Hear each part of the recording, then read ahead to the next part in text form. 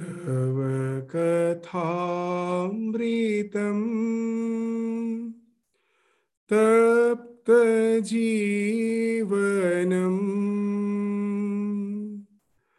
कविभिरीडितम्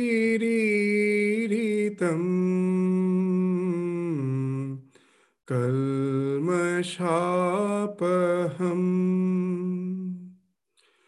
श्रवणमङ्गलम्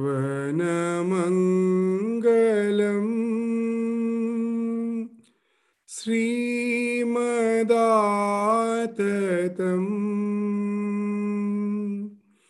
भुवि गृह्णन्ति ये भूरिदा जना.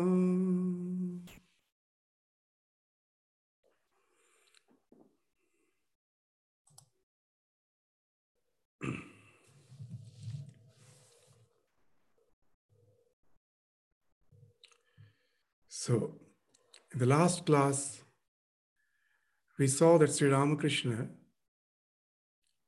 in his conversation with Vidyasagar, has started discussing on the significance of faith in spiritual life. So what he was saying, that there is a popular saying that Hanuman jumped over the sea through his faith in Rama's name, but Rama himself had to build a bridge. If a man has faith in God, then he need not be afraid, though he may have committed sin, nay, the vilest sin. Then Sri Ramakrishna sang a song glorifying the power of faith. If only I can pass away, repeating Durga's name, how can thou then, O blessed one, withhold from me deliverance, wretched though I may be? So here we find the concept of the Nama Mahatmya. In our scriptures, especially in the Bhakti Shastras, the Nama Mahatmya, the greatness, the efficacy of God's name has been praised a lot. So the idea behind this, the glorification of the name of God is, the idea is Nam Nami Abheda. The name and the one who is signified by that name, it is identical. When you take the name, immediately you remember the qualities of that person. Not only that, he is as if personified in his name. Why it has been so much stressed? But that if we're holding on to any abstract idea, we need some form of nama, some form of name. Just to give an example, that the red flower, whatever name we may give it, it still remains the name red. Instead of red, if I say it blue, but my perception of the red flower doesn't change. Whatever nomenclature I give, or I don't give any nomenclature at all. So for any perceptual knowledge, the nomenclature is not important. But suppose we give an example that a father is walking down the street with the small child. The elderly person is walking down the street with a child. Unless someone says that this elderly person is the father of the child, can you ever, just by seeing, understand that he's the father? No. So here, to signify the relation, the word father is very important. Without that word, just by perceiving the child going along with the elderly person, we can never know that what's the relation between the two. So there, the word father becomes very important. So this perceptual knowledge and conceptual knowledge. So for any perceptual knowledge, the name or the nomenclature is in no way important. That even without any nomenclature, a deaf and dumb, the way he tests the sugar, even with all sorts of nomenclature, we have the same jnana as per the knowledge is concerned. There is no difference. He just cannot speak out. I just speak out with a particular nomenclature. But the conceptual knowledge, where the concept that here, God, who is beyond our perception, but who is there as the cause of the entire existence. So without any nomenclature, to relate to him becomes impossible. Just with that name, that nama, all the qualities immediately becomes something palpable. That he or she is the creator of the universe, he or she is sustaining it, he or she, whoever, in whatever way you think of the divine. It may be feminine, it may be the masculine, whatever it may be. That he is there to take care of us. All these ideas are just hidden in that name. So the name becomes extremely powerful.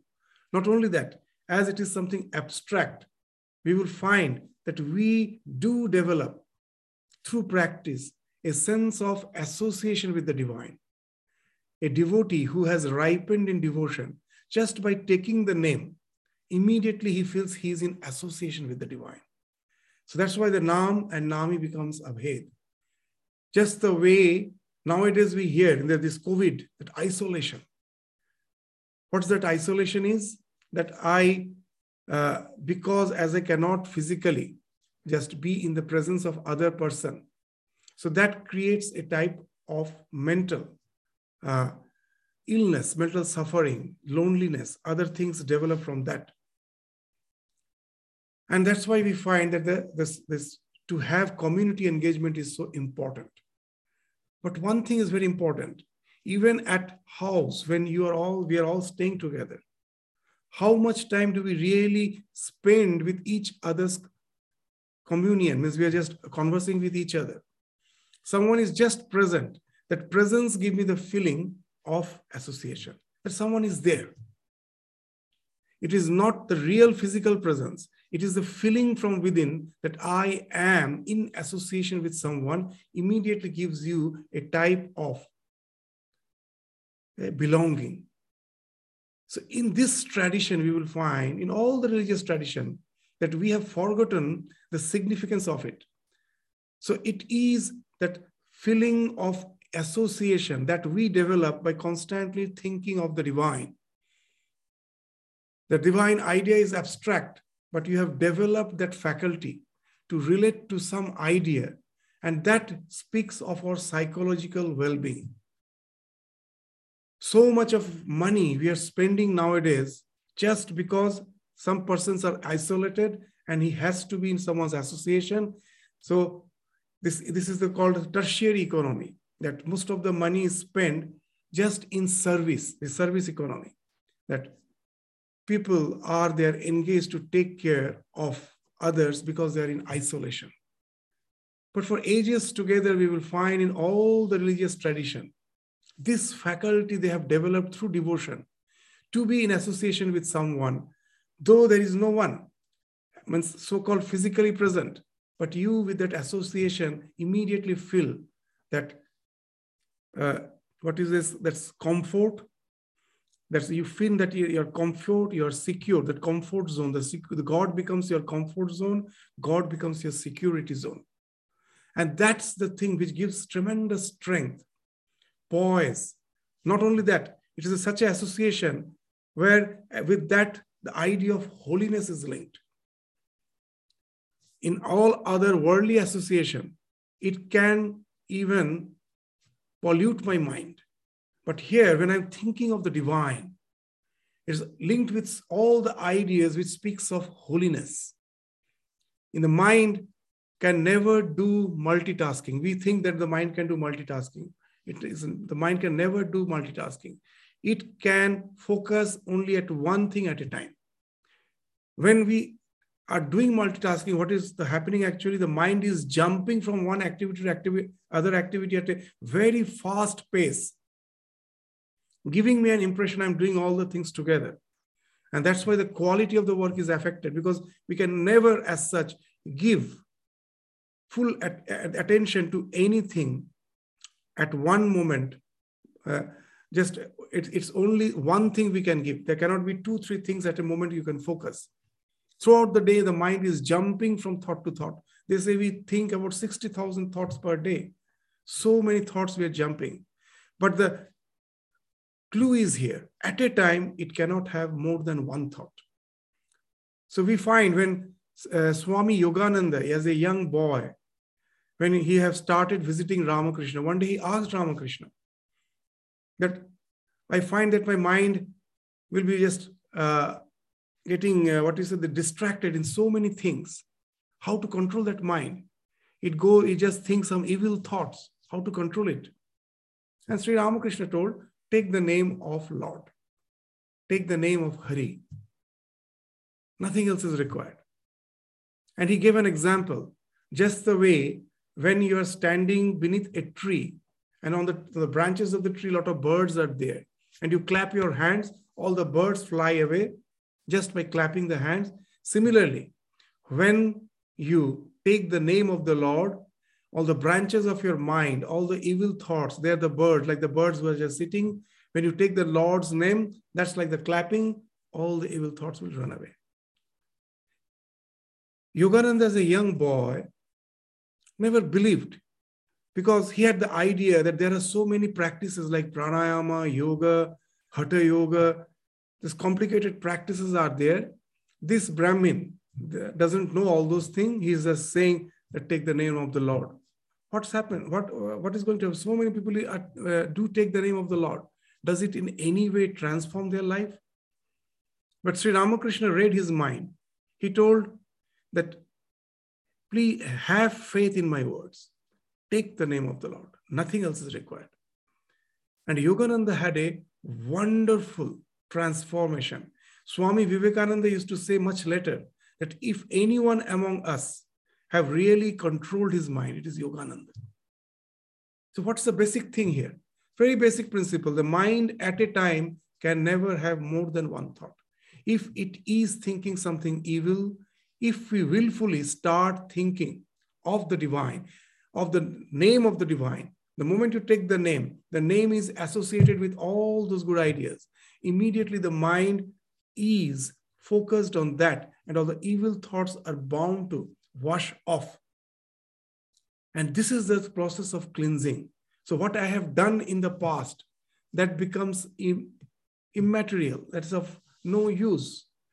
The cleansing process starts the moment you resort to the name of the Lord.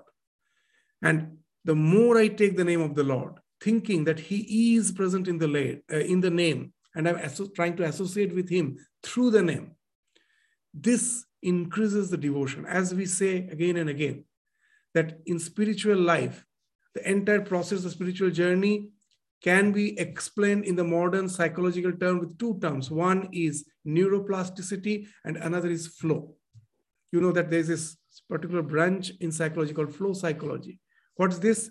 That when I do anything repeatedly, when I try to do anything, think anything repeatedly, the mind as if creates a path.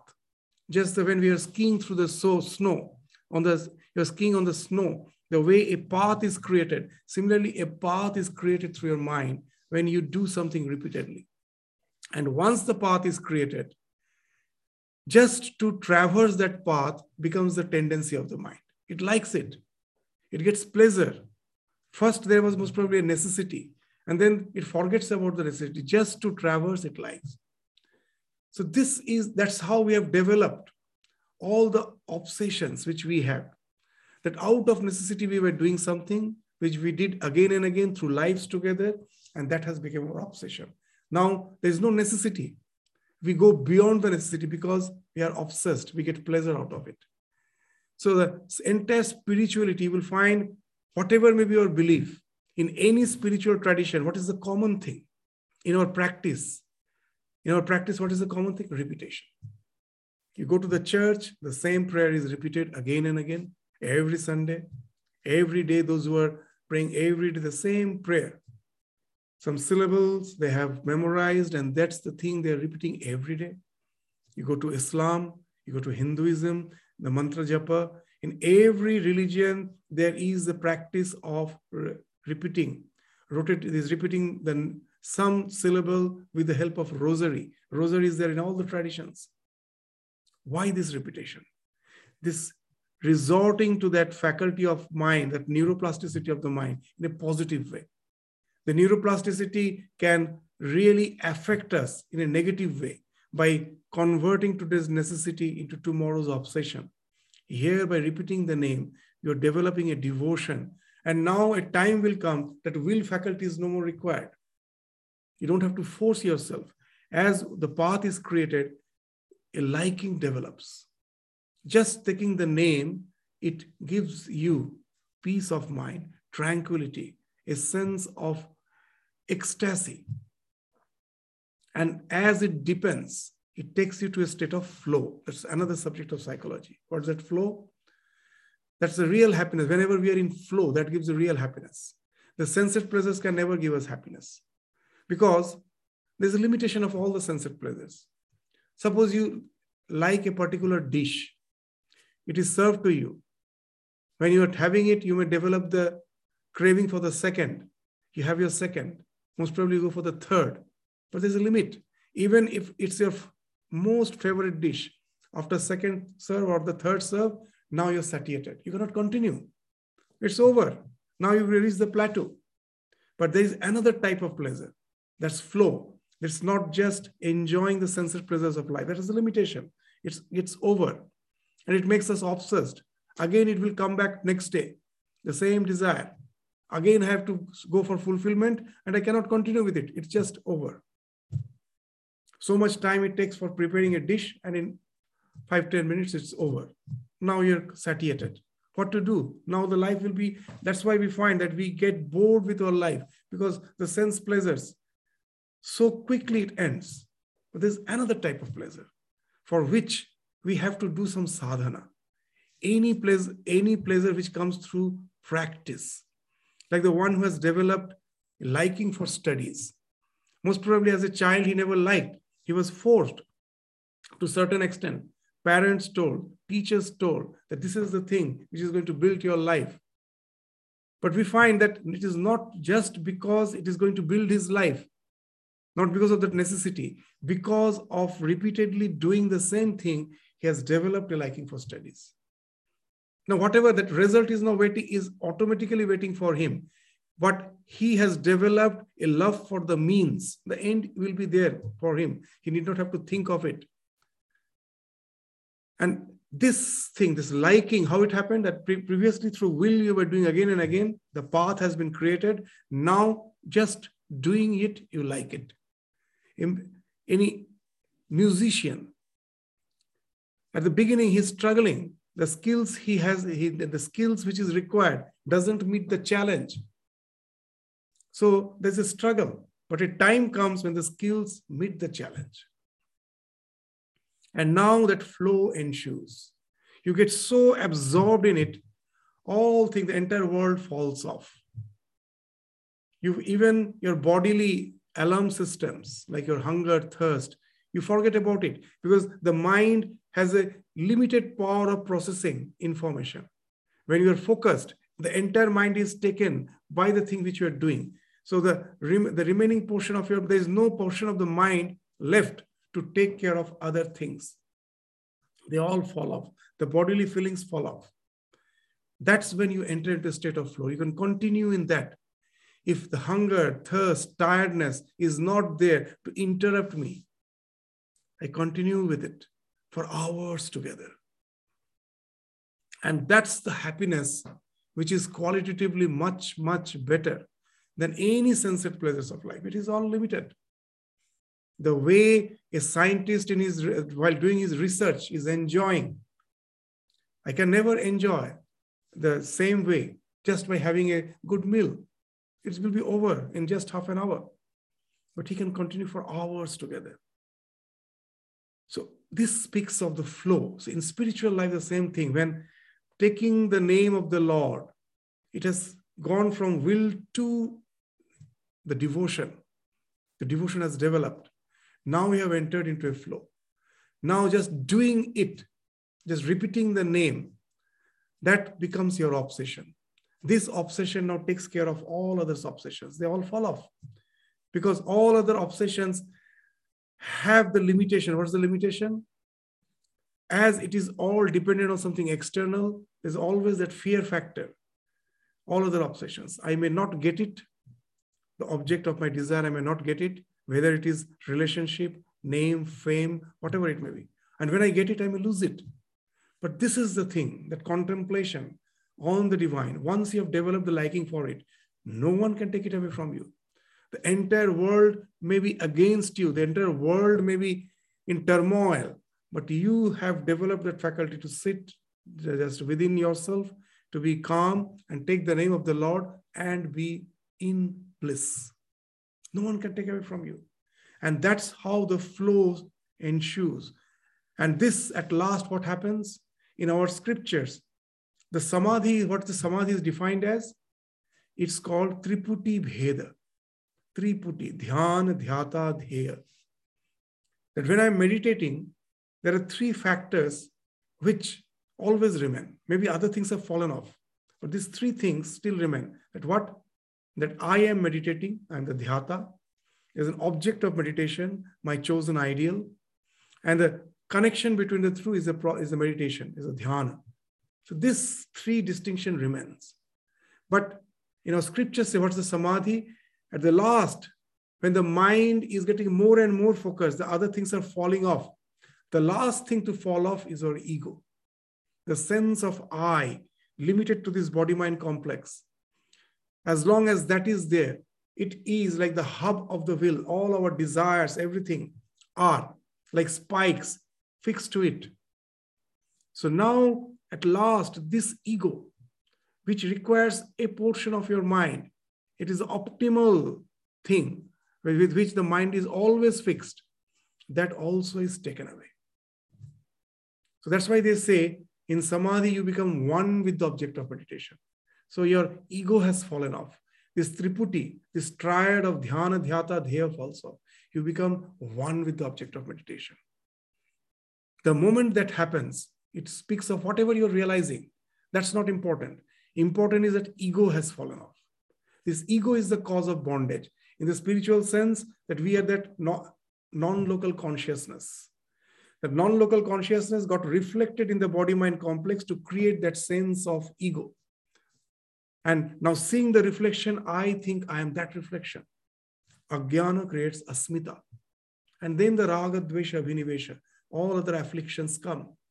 The moment that ego falls off, you go beyond the ignorance. And that speaks of the spiritual liberation. It can be in any way.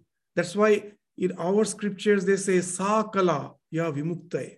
That even if you forget about divine, if you can, with full focus, sing a love song, that can take you to the liberation. That can. Because why? Because it's the focus which at last takes away your ego. That's the thing which is important.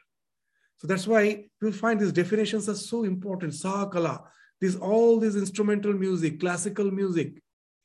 What you're singing is not important. How deeply absorbed you're in it to take you to that sense of tremendous upliftment. That's important. That can wash off your ego, and that itself becomes a spiritual sadhana. So that's why you will find a spiritual sadhana as such, you need not have to conform yourself to certain belief. Anything can take you. That's why Sri Ramakrishna used to say that even an ordinary person, by repeating something totally nonsensical, he went to his guru, and the guru found that he's an idiot.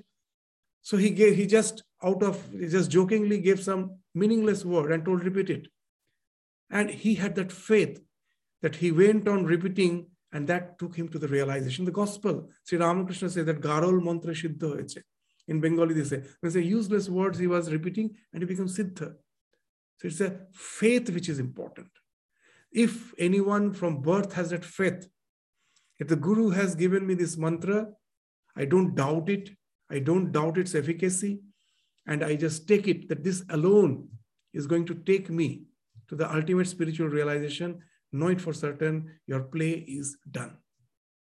So that's the important. That's why we will find this song sometimes we find as if it sounds like apparently the song of a fanatic. Oh, just being the devotee of Durga to praise Durga's name, he is just saying all those things. No, it may be Durga, it may be Kali, it may be Krishna, it may be anything.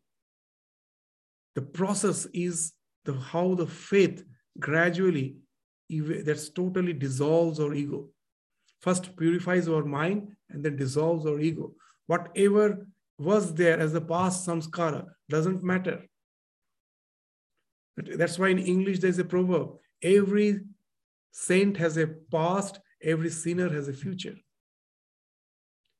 That's why Bhagavad Gita starts with Vishada Yoga, that in our life, because of ignorance, all the things which we are doing, for that, when the repentance comes, it can be a turning point. And then I resort to the name of the Lord, and it can take me to spiritual emancipation. So have faith. Let the dead bury the dead. What has happened has happened. Don't go on just being involved, immersed in the past. Forget about it. Don't delve in the past. Let the dead bury the dead. What has happened has happened. From now, I know that the Lord's name is sufficient to take me across this ocean. The Lord's name is the boat which can take me across this ocean of samsara. With that faith, if you go on repeating, that alone will be sufficient for a spiritual realization. So that's why Sri Ramakrishna is giving so much importance to that faith. The faith actually is a wonderful thing. It opens up the spiritual portal in our life. That for us as an ordinary being, we never relate to the spiritual dimension of our existence. And that's why we find we don't get answers to the questions of life. We go on suffering. Once that you can relate to that spiritual dimension of existence through the name, and immediately find that is a purpose of life. And it becomes more and more palpable. You find out the goal, that your perspective gets broadened. It's no more narrow perspective. And you start building up your life on that broadened perspective. So let us go to the words of Ramakrishna. The master continued: faith and devotion. One realizes God easily through devotion. He is grasped through ecstasy of love. So that's the thing. Devotion, faith, leading to flow, dissolution of the ego, all the mental modules, they all collapse, and rendering you that spiritual freedom.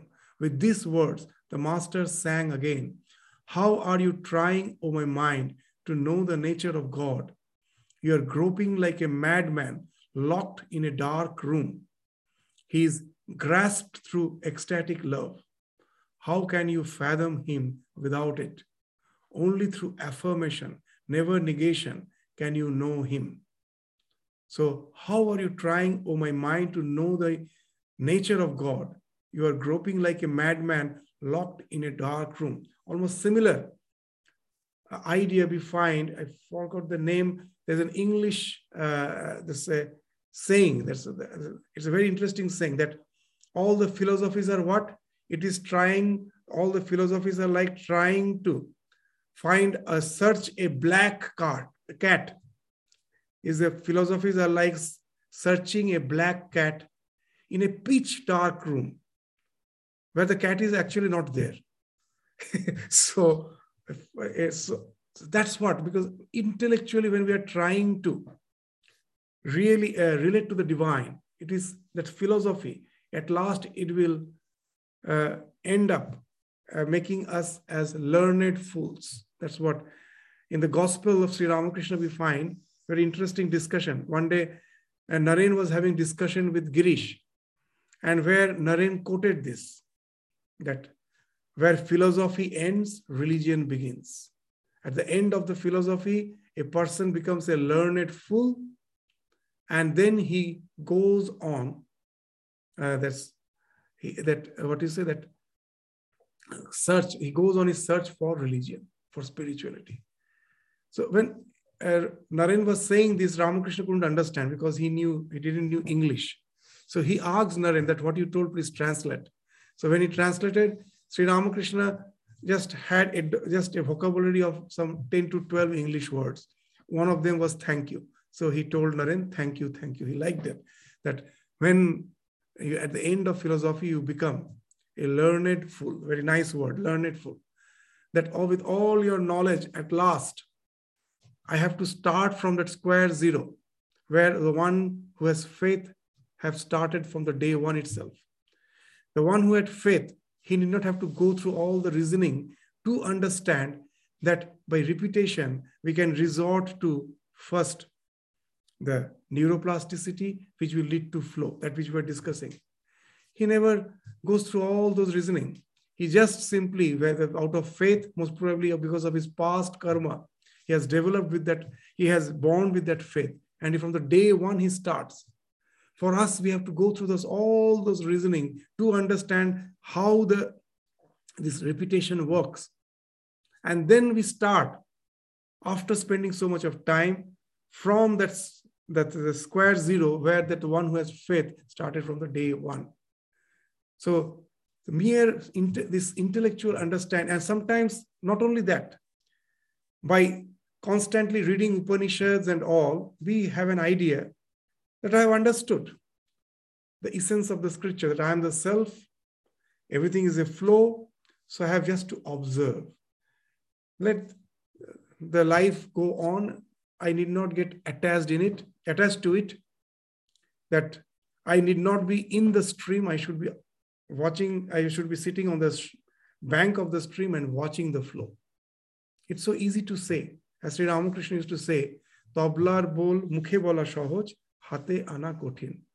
When you're learning tabla, the teacher tells you the rhythm, dha dhinna, ta dhinna, dha terekete, ta terekete, whatever it may be. And he asks you to repeat. In 5 minutes, you just memorize, you repeat it. And now he says you play. It will take months. So it's so easy to say, but to practice, we all know how difficult. That's why Swami Vivekananda always used to say a story during his lecture. What's the story? The story of a stag, male deer. It was quite a muscular male deer. One day seeing its reflection in the water by the side, it was just on the shore of, it was on the bank of a reservoir, and seeing its reflection, it was bragging to the fawn, the young one. See how strong I am, how strongly built I am, see my limbs, so muscular. And then suddenly that stag heard the barking of a dog. It didn't even see, from a distance it heard. And immediately it started running frantically. The fawn also ran after it, followed it. After a long distance, the stag stopped, totally exhausted, and now the fawn asked, what happened to you?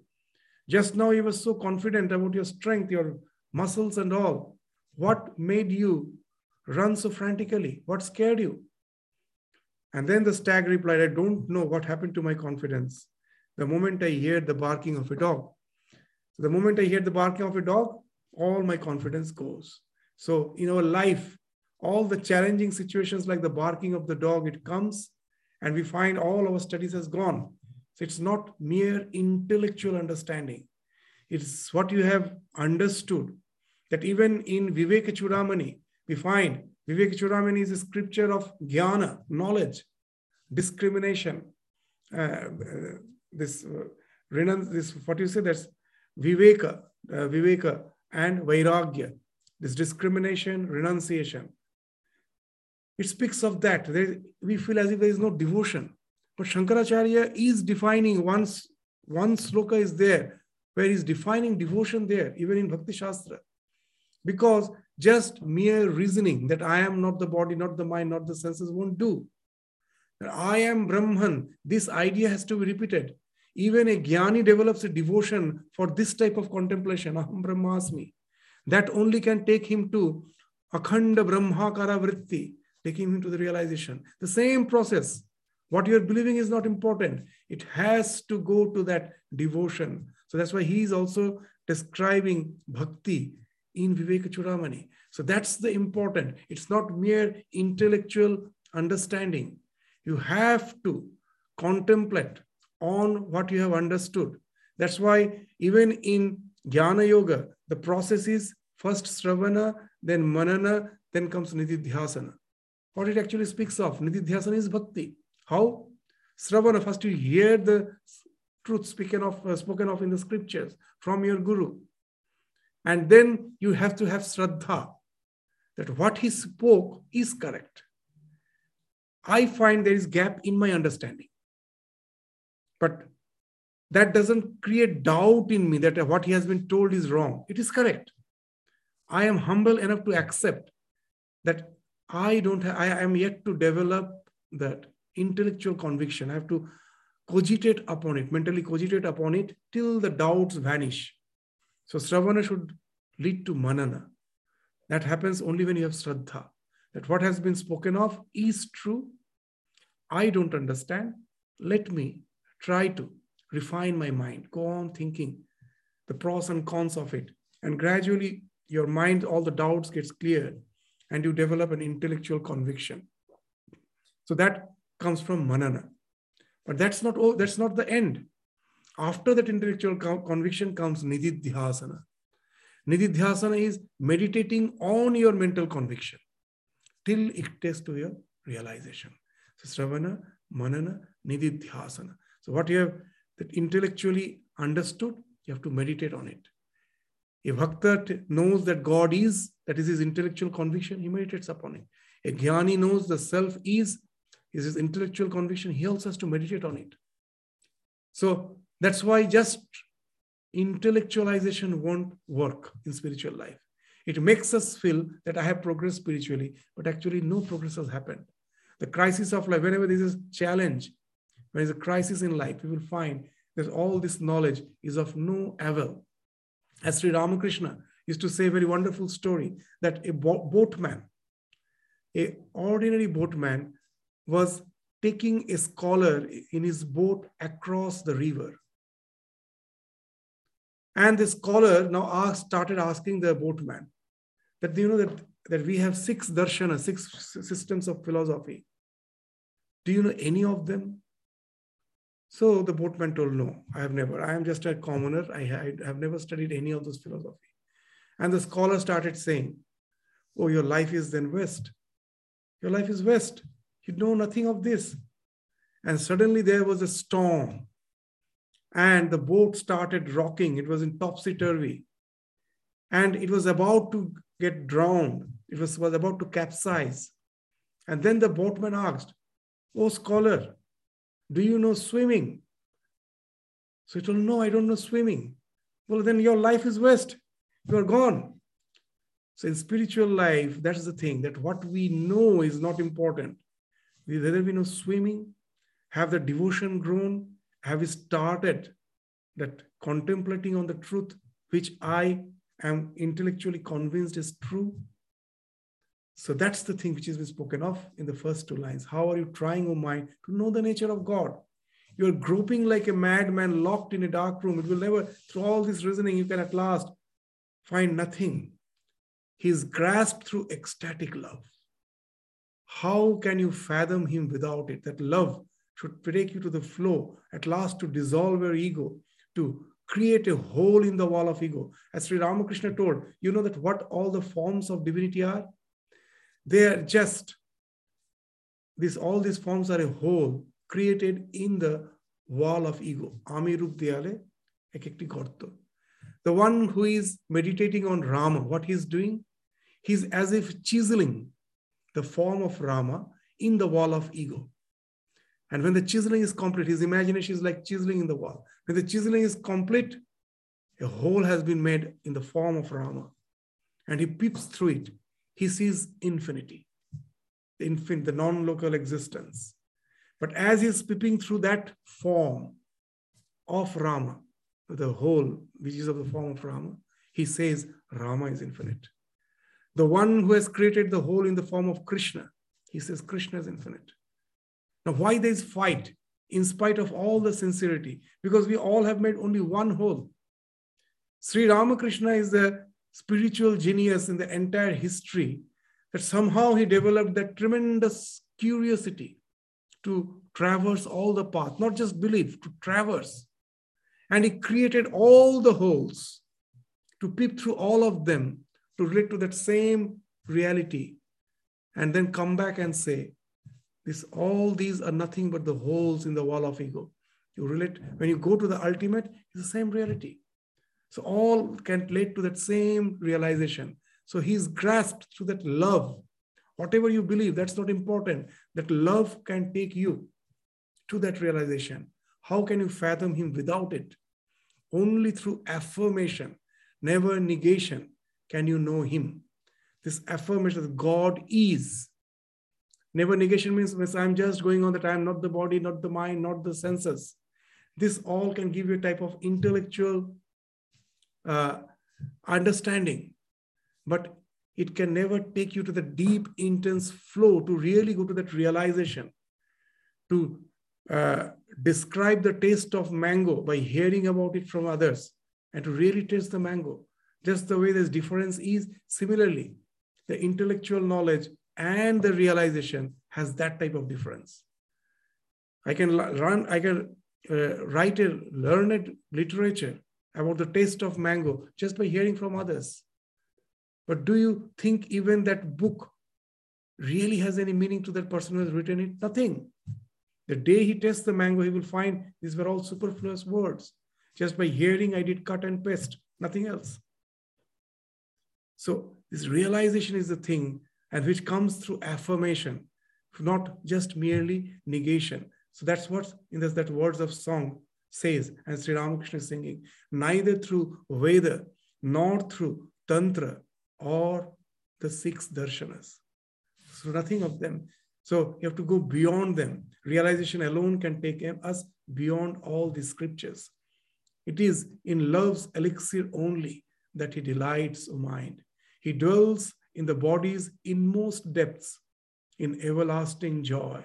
And for that love, the mighty yogis practice yoga from age to age. When love awakes, the Lord, like a magnet, draws to him the soul. He it is, says Ram Prasad, that I approach as mother. Just see, these ideas were so Catholic. The same Brahman, that Ram Prasad, a mystic, a realized soul of Bengal, his song, Sri Ramakrishna is singing. What a nice words. The same Brahman. I like to approach the divinity in its feminine aspect as the mother. So know it for certain. It is that whom I call the mother is the same Brahman which has been spoken of in the scripture. He it is, says Ram Prasad, that I approach as mother. So this Brahma and Shakti, they are Abheda, the same. The same Brahman is when he is appearing as a phenomenal existence. Then there is this duality. There is one who is beyond Maya and the one who is within the Maya. To go beyond Maya, you have to take refuge on Mayadhish, the one who is beyond Maya. And that's the one he is being asked, he's addressing as the mother. But must I give away the secret here in the marketplace? From the hints I have given, O mind, guess what that being is. So it is the same divine mother, the Shakti, who is the Brahman. There's, as Sri Ramakrishna in some other place have mentioned, that when a snake is lying motionless in coiled motionless, it's the same snake when it is moving. The same Brahman that with the help of allegories we try to understand, the potentiality has manifested as Shakti. The Shakti is not something separate from Brahman. The same potentiality finds expression, is manifest as Shakti. To give a common example, as a student of science, we all know, it's a common science, that an iron bar, which may not be a magnet, it's not a magnet. Why? It has the potential to be a magnet. You bring a magnet near it, it becomes a magnet. What happens? How it becomes a magnet? That an iron bar has the potential to be a magnet. How? That all the magnetic dipoles in that iron bar are scattered. As a result, the one's north pole is in this direction, the other north pole is in that direction, so it's all scattered. So one magnetic dipole is negating the other magnetic dipole's force. So the net result is, magnetic result is 0. So as in the Vedantic culture, we had the idea of Brahman. That's why it was the concept of zero was discovered in India, was invented in India. Zero doesn't mean nothing. Zero means balance. 4 minus 4, when the same quantity negates the same quantity, it is zero. It's balancing. It doesn't mean absence. It means balance. So where all the so this Brahman is what? Where all the polarities which we see in this world, they have resolved there. That magnetic dipole, that's all the magnetic dipoles are spread out. It appears to be inert, has no magnetic force, but it becomes magnet the moment I can align all the dipoles in such a way that all the north poles are directed in one direction and the south poles are directed in another direction. Now I will find if I put some iron filings, it's being attracted. That also is a particular pattern to form, particular pattern from which we can find out the way the force is acting. So now we will understand the concept of Brahma, Shakti and its expression. The Shakti is not chaotic, it follows laws. Just as we find here that the iron bar becomes magnet and that magnet has certain magnetic laws it is following. That's the same idea in the scriptures is being spoken of as Brahma Shakti. Brahma is represented as Om, is the nomenclature. The name for Brahman is Om. Shakti is Rim. Very interesting. That Rim again finds expression as truth, as rhythm, as the worldly truth, not the ultimate truth. Rhythm speaks of the truth of the universe. What this rhythm is, that all the laws we find, whether it be moral law or the physical laws, they actually speak of the way that Shakti is finding expression. It's not chaotic. So from Sanskrit word rhythm, the English word rhythm has come. That law speaks of rhythm. So it's the same Brahman which is finding expression as Shakti. And that Shakti is worshipped as the mother. Sri Ramakrishna gives a wonderful example that in the house we find sometimes in the olden days, the traditional house, the male member, he is just there to give his nod. The lady of the house is busy when some celebration is there. She is running about hither and thither, doing all the work. Now and then comes and reports to the husband, the master of the house, that this has been done, that has been done, and he just leisurely gives a nod. So Ramakrishna says, Brahman is that, the one like the Karta sitting there, and Shakti is doing everything. So she is the mother. That's why she is the feminine aspect. That's the way in the house we find that the mother is the pillar of the house, that she is the one, as if having control over the entire show which is going on. She is the boss of the house. So she is the mother. And that's how this song says, it's the same, this active aspect is not different from that potential aspect, the same. It is finding expression in a different way. So the same Brahman, I call it mother and I call on him. So don't you understand that? So that's the song. And you have to develop a devotion from that. It's so difficult to develop devotion of Brahman because it is without attributes. But when you think of the Shakti with all the attributes, it's easy to develop that devotion. And that devotion can take me beyond all the ignorance, beyond the Maya. So hold on to the Mayadhish if you want to go get rid of the Maya. While singing, the master went into Samadhi. He was seated on the bench facing west, the palms of his hands joined together, his body erect and motionless. Everyone watched him expectantly. Vidyasagar too was speechless and could not take his eyes from the master. Just what he was singing, he himself became the living demonstration of that. That he was speaking from his realization that only through love and devotion you can go to the realization. Just by saying that, his mind, in some other place in the gospel, he says that the mind of a realized soul is just like a dry matchstick. It just needs a little friction, and immediately it gets lighted. Our mind is like a wet matchstick. You may go on just rubbing it, nothing happens. But a realized soul mind is like a dry matchstick. Just a little friction, immediately it gets flamed. And that was what has happened. That these words acted like that friction. These little suggestions immediately is taking him to the samadhi. That is the mind of Ramakrishna, the dry matchstick. While singing, the master went into samadhi. He was seated on the bench, facing west, the palms of his hands joined together, his body erect and motionless. Everyone watched him expectantly. Vidyasagar too was speechless and could not take his eyes from the master. After a time, Sri Ramakrishna showed signs of regaining the normal state. He drew a deep breath and said with a smile, "The means of realizing God are ecstasy of love and devotion." So his own words take him to that state, and coming down, again he's affirming, acknowledging that it do happen. That's what has happened to him just now. That is, one must love God. He who is Brahman is addressed as the mother. So he's just repeating the same word. He it is, says Ram Prasad, that I approach as a mother. But must I give away the secret here in the marketplace? From the hints I have given, O mind, guess what that being is. Ram Prasad asks the mind only to guess the nature of God. He wishes it to understand that what is called Brahman in the Vedas is addressed by him as the mother. He who is attributeless also has attributes. He who is Brahman is also Shakti. When thought of as inactive, he is called Brahman. And when thought of as the creator, preserver, and destroyer, he is called the primordial energy, the Kali. Brahman and Shakti are identical. That's what we were discussing. In the house we find that's the thing Sri Ramakrishna is saying in his word. Like fire and its power to burn. When we talk of fire, we automatically mean also its power to burn. Again, the fire's power to burn implies the fire itself.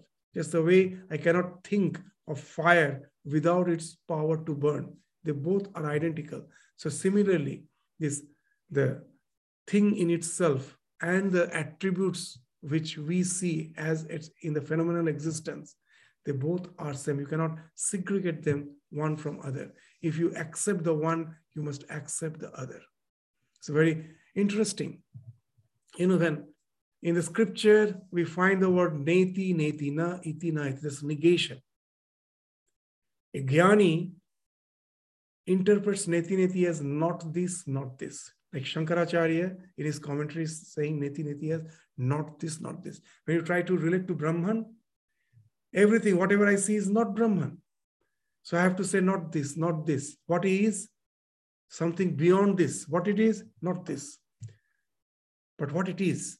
So then is there nothing? Sometimes we find that the scriptures say that it's just like taking off the layers of onion. At last there is nothing. There's nothing called core. So in Panchadashi, there's a nice example. They say that at last there is someone. That the one who is saying not this, the negating, he is the self. The doubter is the self.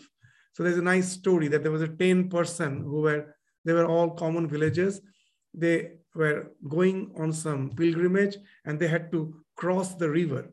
They were about to cross a river and the river was shallow, but the stream was the flow was very, very strong. So they have to be very careful while crossing the river. Otherwise, because of the current of the stream, they may be carried away. So they all, one by one, crossed the river very carefully. After crossing, they thought that let us just confirm that all of us have crossed. So one of them told, you all stand in line and let me just count how many of us are there. So he counted 1, 2, 3, 4, 5, 6, 7, 8, 9. So there are 9 people. So now one by one, all of them counted. There's one person called, oh, I think you are mistaken. It seems we all are here. You're mistaken in your count. Well, you come here. Let me count. So all were counting. So, but they all were the same result. There were 9. So they were confused. Then some passerby was going. He was amused to see what's going on. And he told, we are missing someone. Well, yes, one is missing, but we don't know who it is. Well, okay, you all stand in line. Let me count. Now it was 10. So they all asked that, Who is the 10th one? That this Tvam Dashamasi, that you are the 10th, the one who was counting when he was counting. So here also, when we say that self is not the body, not the mind, not the senses, then what is the self? The one who is saying that he is not the body, not the mind, not the senses, he is the self. So that's the way by which the Jnani will be doing the discrimination. But the Neti Neti by Ramanujacharya, where the scriptures are very interesting, he interprets it in a bit different way. Instead of saying not this, he takes God to be with all attributes. He will be interpreting Neti Neti as not only this. So not means he's so vast. Just to give an example, when the white light through the prism breaks into the spectrum of 7 colors, we say it's 7 colors, but actually the spectrum is limitless. Our eye has the capacity to see only those 7 colors. There are this ultraviolet light, ultraviolet bands are there, infinite. Infrared bands are there, infinite. We cannot see them. So this, what God has become, with our limited senses, with our limited mind, what we see is just a small part of it. As even in our scripture, they say that if the entire creation is 1 part, the Lord is actually 4 parts. The other 3 parts are hidden. Just in your modern science, you speak of dark matter. So what has been spoken of in the physical sense, that in the spiritual sense has been spoken of in the scriptures. So it is something is beyond. So that's this Neti Neti. So that's both way of interpretations are correct. So when you are negating to go to that potential state, yes, of course, it means not this, not this. But when you are trying to fathom the depth of that reality from the phenomenon point of view, you can never limit it. It's beyond all limitations. So that's how Brahma and Shakti are identical. The same thing which is beyond attributes. When you try to discuss it when you try to affirm it with attributes, you find no limit to it. So it the same. Why God is thought as, again, then why God is thought as mother? It's not only about the absolute reality, it helps us. Because this emotion which we have developed, the entire world has developed with the love of the mother. It's the most pure love and the strongest love. When you can relate to God as the mother, it immediately helps us because we already have that fund of experience of loving the mother. We know how pure it is and how strong it is, how sense of security is with that. The sense of that when Sri Ramakrishna gives these examples, wonderful, that it's not the real mother. It's a feeling that mother is with me that gives us the strength. And he gives a very nice example. In the olden days, the landlord used to be there and they had a lot of maid servants. So one day the son of the landlord had a fight with son of one of the maid servant. And the landlord's son was, of course, strong. So easily he overpowered this maid servant's son. So when finding no means to escape from the bullying of this landlord's son, at the last he gave a cry. What's the cry? Stop beating me. I will go and complain to my mother. This maid servant's son, to him, his mother is the most powerful. His best maid servant, actually, she has no power there. It is in the landlord's house, is a landlord who is a powerful, and the maid servant is just under him who is working there. But to his son, she is all powerful. She says, stop beating me, I will go and complain to my mother. So that gives a sense of strength, security. So use that emotion to relate to the divine as the feminine principle. And that will intensify your devotion. That's a love which is so pure and so strong, and it gives the strength. So that's why this this thinking of the divine as the feminine is so much powerful in all the religious traditions. In Christianity, we find the Mother Mary, the way she is worshipped. It's in other traditions. Somewhere it has been forcefully negated out. but it in some form or other, it was there in all the traditions to worship the divinity in its feminine aspect.